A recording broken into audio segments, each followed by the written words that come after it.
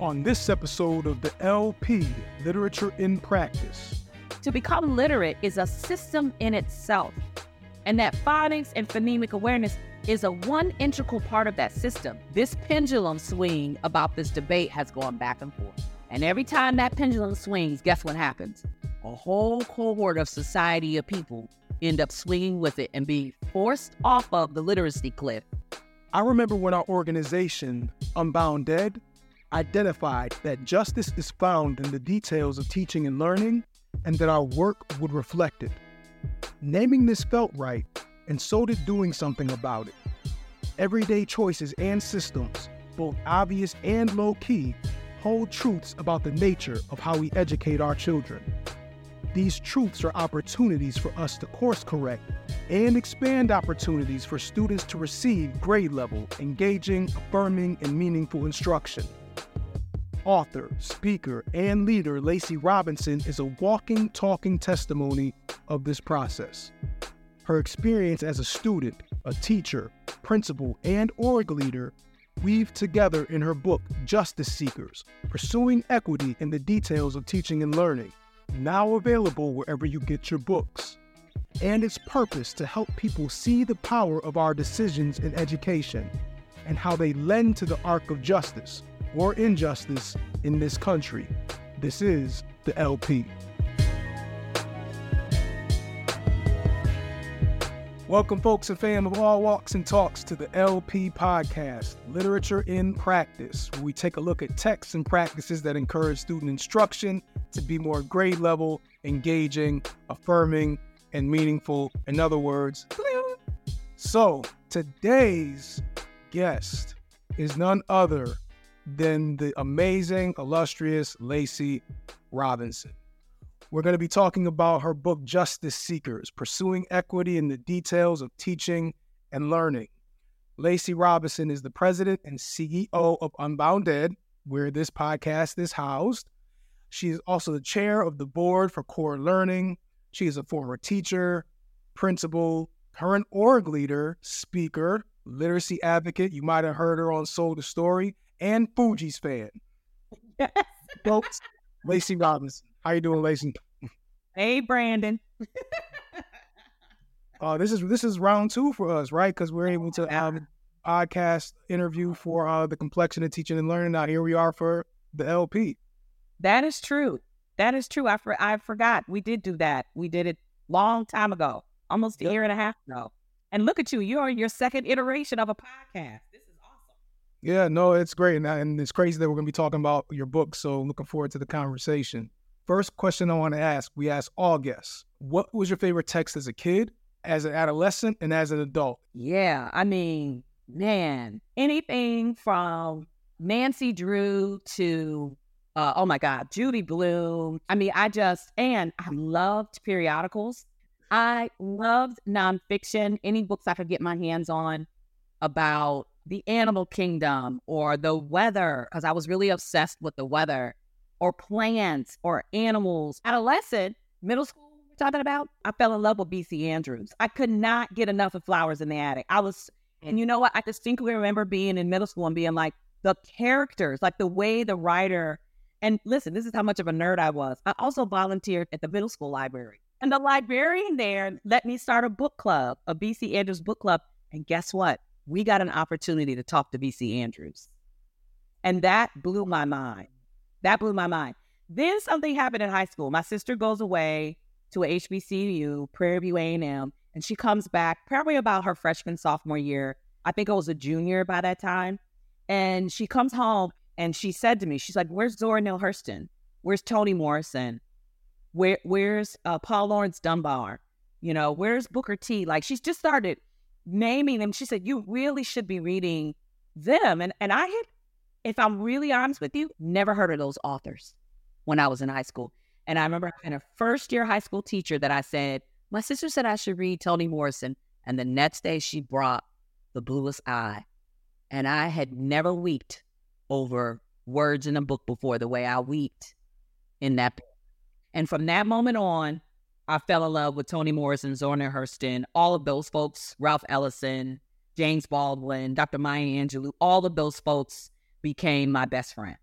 what do you think are the best practice lessons from this story you just shared in terms of your involvement in the library, not being exposed to prominent Black writers until like middle school, high school, and the impact that had on you? Like, what's the instructional lesson there for teachers?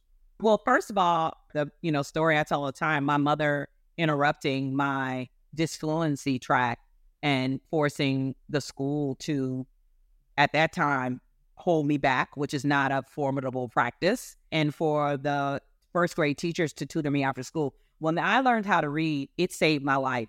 I literally mean that. It saved my life because I don't know what I would have done growing up, being a part of a single mother household, who my mother and herself, to me, is an extraordinary story. Growing up in Ohio in a time where, honestly, being Black was a danger I had never not known, if that makes sense. And losing myself in story saved myself, my psyche, my physical being. Like, I knew I was in love the first time because it felt like the way I felt in the middle of Song of Solomon. I knew it emphatically because I felt the same pitter-patter of my heartbeat the way I felt the first time I picked up a book by Alice Walker.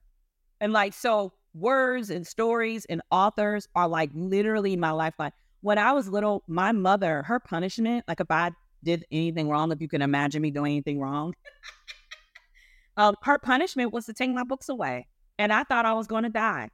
And this is from a kid who didn't know their letters and sounds by the first grade, right? Like, this is a kid who struggled. And so, like, being able to read, and not just read, but have like the ferociousness of it, that saved my life. I know that for a fact. In education, people need to understand that this profession isn't always, to me, given the kind of light and love and respect that it should.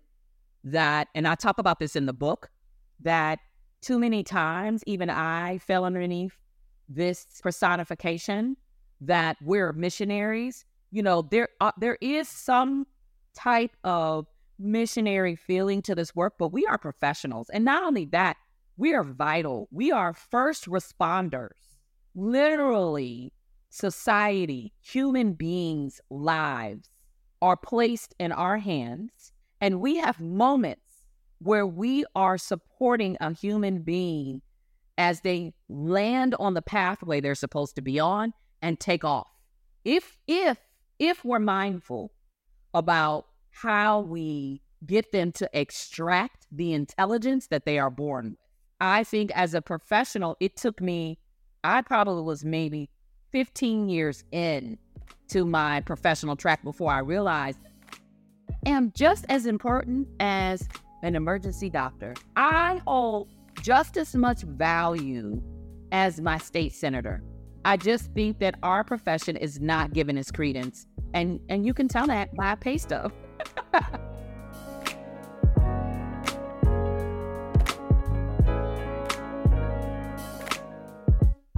So actually, let's dive into your book real quick. We'll start with the most basic, like clear-cut foundational questions. Who was it designed for? Wow. Okay. So speaking of that feeling of love, I say that this book is a love letter to the educators and leaders in our profession.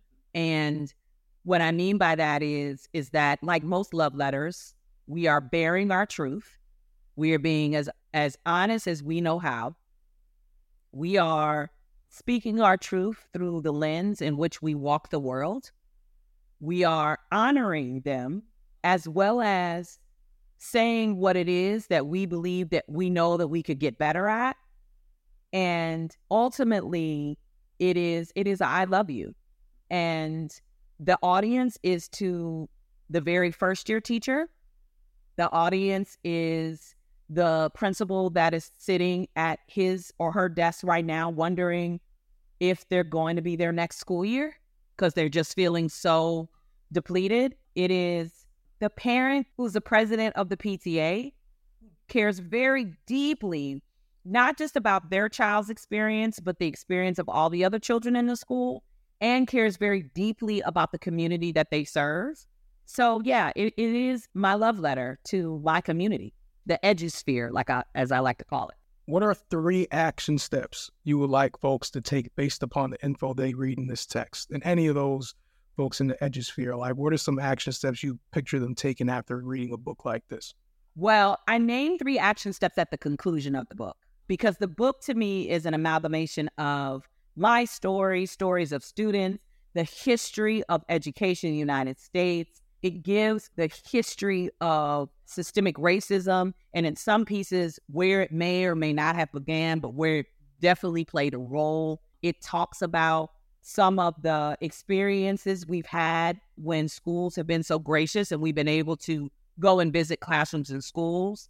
It is our rallying cry at Unbound Ed and what we stand on. I would say the truth that we stand on and the vision that we stand on. But the 3 charges that we give at the end is charges I've said before in keynotes. So the first charge is don't look away. So like there are many moments as an educator where things are happening in your building or in your classroom or things that you yourself are like, man, we about to hit this pre-algebra unit and I am scared of math. And so my charge is like, don't look away. Don't pretend like those things aren't happening because that does not only a disservice to the students you serve, but to you as a professional. I talk about being bold in your speech because there were many moments in my career track that I had to be bold and it didn't always land the way I wanted it to. Like people chose to hear it or not, but I could at least stand tall within myself to say, I said it. You know, I said what I was thinking or feeling on behalf of these students who don't have the same positional power that I have right now. And I would say we're bold in our speech at Unbound Ed and at CORE in that we stand on the instructional core. We stand on the research and evidence, strategies, pedagogy, pedagogical content knowledge, and we stand on the historical view of the layers and legacies in this country that play a role in how school is functioning on a day-to-day basis. So you have to be bold in your speech. And then the last is be bold in your actions. I think that many educators, certainly teachers, feel very powerless, especially today. And I want to remind us that we are some of the most powerful professionals that are out there. We literally are at the helm of the way that our society grows. You know, we are at the helm of our future generations, which is the largest commodity that any country or community can have. And so you have to be bold in your actions in terms of being able to engage the grade level, engaging, affirming, meaningful instruction. And there are ways that you can do that without being so disruptive that you feel like you're going to lose your job. Because I know that being bold in action for some folks, they feel like, oh my God, if I do that, I'll lose my job. But you do yield the power. And so the book dives into what that power could look like. I felt pretty convicted by the don't look away part, just because I know when I was in the classroom, that temptation was there all the time. In some ways I succeeded, in some ways I failed. I think that's a really important and bold call. And I appreciate how the book really tries to make sure that by not looking away, you are being the professional that you are called to be. I want to talk a little bit about GLEAM instruction because naturally it's a part of the catchphrase of this podcast, right? Grade level, engaging, affirming, and meaningful instruction is what we'd like for folks to really consider and implement and reap the benefits from. I have a question. What happens when one of those elements isn't included in the mix? Well, so first let me say that at any moment in your enactment, even in your most authentic pursuit of it, you may not be activating the grade level, engaging, affirming, meaningful all the time. So first and foremost, like I'm not under some magical, theory or, think that, we'll just teach them GLEAM and everybody will GLEAM all the time. No, it's about an awareness that you should hold, right? So if you are putting forth a lesson and your lesson is engaging, and your lesson may be affirming to students. And your lesson, the students will not only derive meaning, but be able to take what they're learning in the lesson and make meaning for it for them and their community, to be able to put it up against maybe some assumptions or theories that are out there in society about who they are or where they come from, but it's not grade level. That you're aware of the intentionality. Well, why isn't it grade level? Did you remove an aspect of the lesson that was grade level to get to the goal of the lesson, right? Because sometimes in education, there is a dipping down in order to get them to understand the standard that you want them to stand on. And that is with intention, right? Or there is a quick review. We're in third grade right now, but I want to quickly review with you how far you've come because in the second grade, you did blah, blah, blah, blah, blah. So it's the intention that's behind the action. Where it starts to get, to me, wonky, or what I say the danger zone, is that, okay, you got a lesson in its grade level. You could even argue that it's what I call the first half of engaging, that it's rigorous, right? But it may not be engaging in terms of allowing the student to see their intrapersonal self. So I always tell a story about, there's a book that a kindergarten teacher pointed out to me. It was a story about the development of a city, right? And the development of a city started with a house that was moved from the country to the city. The book was engaging. The lesson was grade level. But the second half of engaging around some of the language in the book made the kindergarten students pause and actually say out loud that they questioned where they lived, because they started to perceive the way the story was going as where they lived was bad, awful, not good, right? And in that support of that kindergarten teacher in enacting that curriculum, the consideration about the cultural inferencing that was happening hadn't struck that teacher until after the students started pointing out, like, this book says where I live is not good. So where I want folks to start to consider is that curriculums are cultural artifacts. And if we're honest, it's getting better, but a lot of our curriculums are told from a single story. And so we have to start to ask ourselves that while students are being engaged in grade level, while students are being rigorously put forth on the goals of the lessons or the skills that are being taught, are there messages being put forth in this materials, in these stories, that would make the student feel less than or not counted? Is it coming from a single vision? And listen, I'm not saying every time you put a lesson in front of kids, you got to run out and figure out all the cultural inferencing. I just need you to be aware, right? There to be awareness. So I say that GLEAM is a continuum. You're constantly running up and down it. Sometimes it crosses over, it gets off the continuum. But to be aware of a grade level, engaging, affirming, meaningful, that in itself can shift the trajectory of your instruction.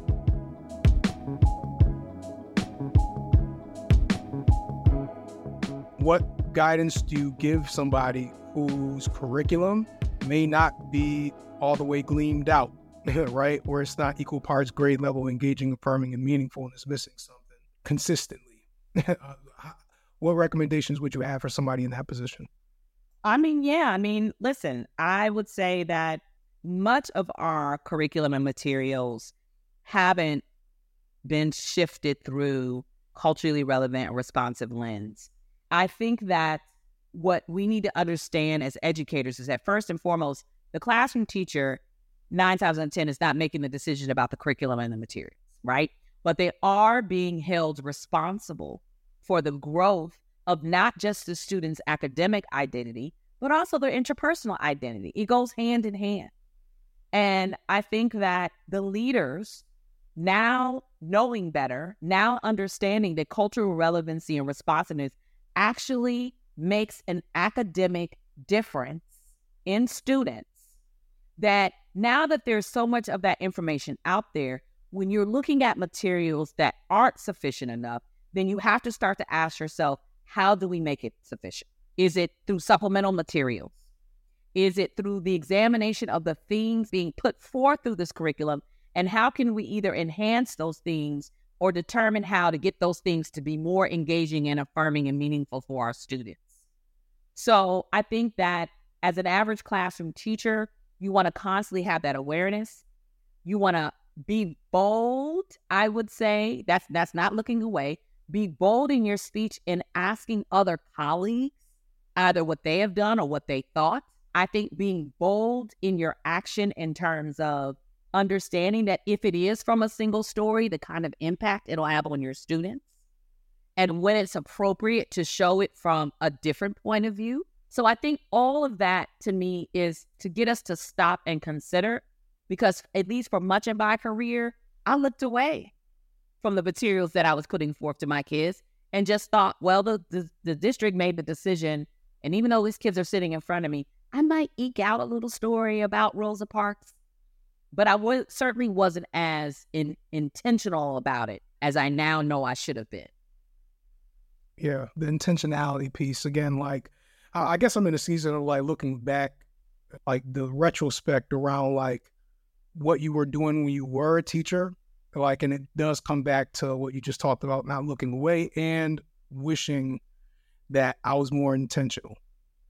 What's the takeaway for a teacher that's currently struggling right now to teach grade level or have high expectations? So I want to say that the students missing prerequisites is real.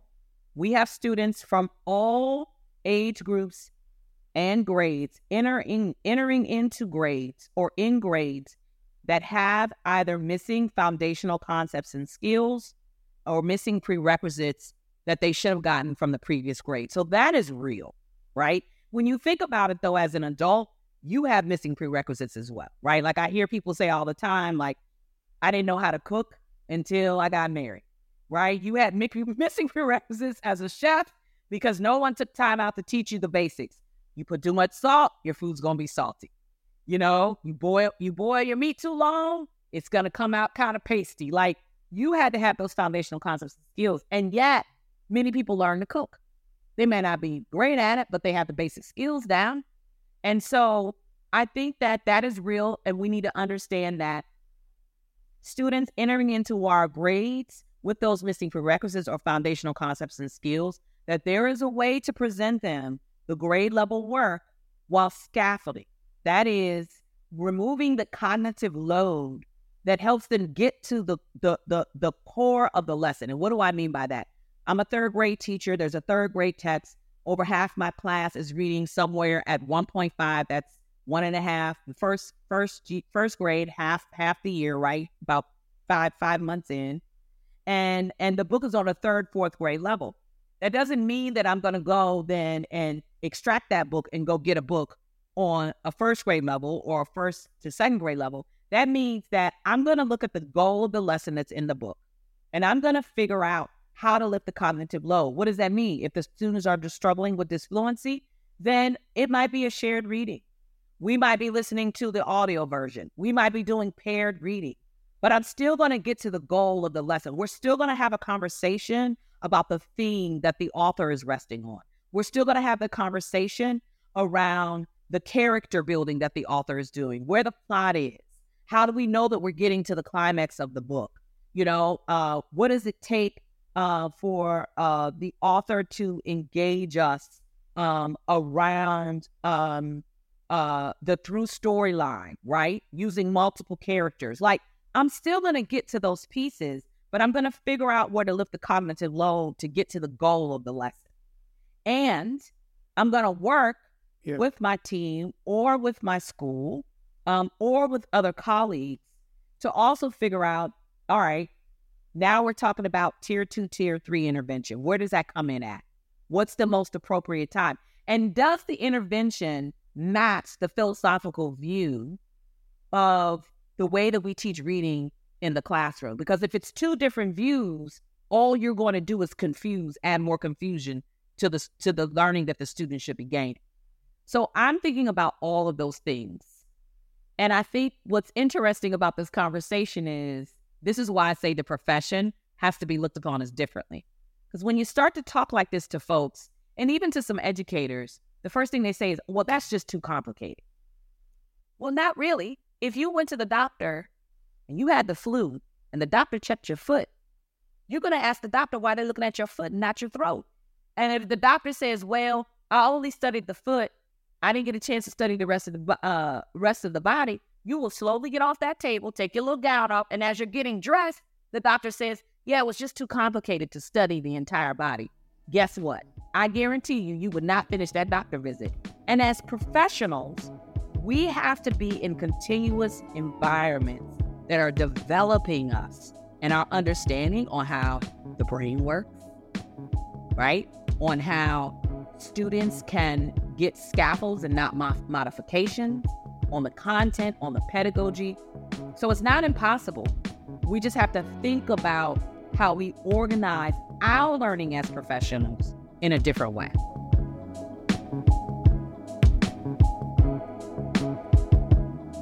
I want to talk to you a bit about the science of reading, because it wouldn't have been smart to not ask a question about this, because you've been a premier voice about this paradigm shift in education. For those that don't know, and Lacey, like add or subtract from whatever I'm saying, the science of reading basically refers to the collective research that explains what the most effective practices for cultivating literacy skills are. Long story short, we ain't been doing that consistently in a lot of meaningful ways. So you talk a bit about this in the book as well. You've talked a bit about it outside of it in the podcast, Story, and the documentary film, Truth About Reading, and you've been featured on podcasts talking about this as well. Can you explain like what's missing about this dialogue right now in education regarding the science of reading, and how does the book speak to some of these missing things? Yeah, I think it's a very powerful moment that we're in, and it kind of goes back to some of the themes that we talk about in the book. So we talk a lot about, and you've heard us, you've actually been a person that has helped us get this message out. It's important that we look at the legacies and the lenses and the layers in which our country, our society, and certainly our educational institutions have been built through. And when you think about the legacy of reading instruction, it goes all the way back to who was deemed as the father of education, Horace Mann. You know, Horace Mann was not a believer in the teaching of the code, you know, and at that time, you know, there was a debate around whether or not students should just be saturated in environments of words and they would gain those words, or whether or not they should be taught the code. And I think that it's interesting because for many folks now, it is sort of a new paradigm to them, but it is a legacy that we have been wrestling with in this country since the onset of public schools, since the onset, honestly, of education in this country. For me, I pause and think about the way this country was built. There was a multitude of folks from different regions from around the globe, certainly with different languages and accents, but that the British were, which were some of the, you know, some people call them the founding fathers. They were some of the original folks who were standing up the systems here, and English was the given language. And so there were many folks, including the enslaved Africans, including the native indigenous folks that were originally from this land, including folks hailing from the Asia diaspora, the African, the Latinx, that were coming here, that were learning English, right? And I don't know anybody, research has shown us that you learned English first by listening, speaking, and then by reading. The code was taught to you, right? There are 40% of us as human beings that no matter how it was taught, you're going to gain an understanding of it. But that means there are 60% of us that need direct, explicit instruction of the code, which doesn't mean that the 40% who gain it sort of no matter what the instruction is shouldn't be exposed to the code. It just means that we need to have more adherence to what the research and evidence has taught us, right? And so when I think about the debate, when I think about the conversation nowadays, the first thing people go to with the science of reading is phonics. But that's not the only thing that the science of reading tells us. It first of all, it teaches us that to become literate is a system in itself, and that phonics and phonemic awareness is a one integral part of that system. But vocabulary and comprehension and fluency are all parts of those systems, and neither part is more pertinent than the other. Each part needs its own attention. And how about this? Each part should not have its own separate attention. They should be shown how they work inclusively together. I'm naming this because all the way back from Horace Mann, when you look through time to the 20s and the 30s and the 50s and the 60s and the 70s and the 80s, when I was going through school, certainly in the 90s and now in the 2000s, this pendulum swing about this debate has gone back and forth. And every time that pendulum swings, guess what happens? A whole cohort of society of people end up swinging with it and being forced off of the literacy cliff and not gaining the literacy skills in order to have sufficient literacy, honestly, to have the kind of freedom that we talk about in these United States. So when I think about the science of reading, my urgency right now is for people to understand it's not just about phonics, it's not just about phonemic awareness, but it's the totality of what that research and evidence has taught us of what is needed in order to become literate and to get us to stop fighting back. I'm starting to talk about this now in my keynotes, but to fight forward, to take the best of what we know. Yes, there are aspects of Readers and Writers Workshop that work really well. To take the best of what we know. Yes, there are aspects, or I would say the multitude of the science of reading that we know that is pertinent. And to decide how we create structured literacy hours in our schools so that all students get a fighting and running chance to become literate. You're getting into a lot of details around how folks learn to read, and it gets really intricate. And it matches very well with the motto of Unbounded in general, and is definitely the declaration that's made in the book, right? That justice is found in the details of teaching and learning. Can you share how that became the foundational statement? Yeah, that evolved just through our work at the Standards Institute, us delivering National Institute across these United States to educators. I say there's many roads to social justice, but the roads that Unbound Ed sits on are at the intersection of pedagogical content knowledge, high quality curriculum standards, and the equity that it takes to ensure all students are getting grade level, engaging, affirming, meaningful instruction. And so the justice in the details is us examining the details of the pedagogy and the content knowledge that is needed in order for us to engage students in the instructional core that will put them on the road to college and career readiness, right? And so when I think about education as a whole, there are many parts and parcels, but our focus is around the instructional core. And so that justice in the details is our rallying cry, that while there are folks out there who are giving the rallying cry around not just having the single view when we look at materials, right? The single story view.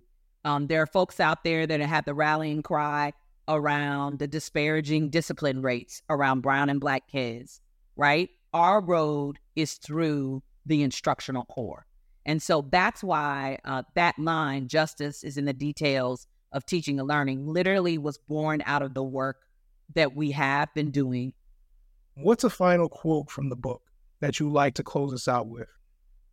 My dream is that through all of our work, both individual and collective, we are creating pathways toward the complete dismantling and eradication of racism for future generations. It is a huge, multi-generational undertaking, but it's the justice we all deserve. We are the army of the willing, and when we unite, no one can stop us. This spin of the LP with Lacey Robinson left me with a few things to reflect on. It's making me think about how boldness is a main ingredient for the mindset required to produce grade level, engaging, affirming, and meaningful instruction. Boldness doesn't have to mean recklessness, so we can be both bold and strategic in this pursuit. Also, we don't have to be dishonest about our students' missing skills. We just have to use that honesty to explore ways to scaffold high-quality instruction and empathize by reflecting on the shortcomings we have overcome in our own lives. Lacey's comments reminded me that the science of reading needs to be seen as a package deal if we are to change the literacy rates in this country. We can't afford to misrepresent what it takes to teach students how to read anymore. Lastly, We have to remember that grade level, engaging, affirming, and meaningful instruction, or GLEAM, can't just be a catchphrase. Instead, it must remain a tool for us to catch the details in our teaching and learning in a way that promotes a just education. With folks like Lacey leading the charge, I look forward to this work and journey. If you'd like to get more info on this episode's author, the featured text, and how you can apply your newly acquired knowledge in your profession, we got you. Check us out on the LP website at unbounded.org/LP. You can also check us out on social media at unbound.edu. This is Brandon White. Thanks for listening to the LP, Literature in Practice, where we take a look at texts and practices that encourages student instruction to become more grade level, engaging, affirming, and meaningful. Peace and progress.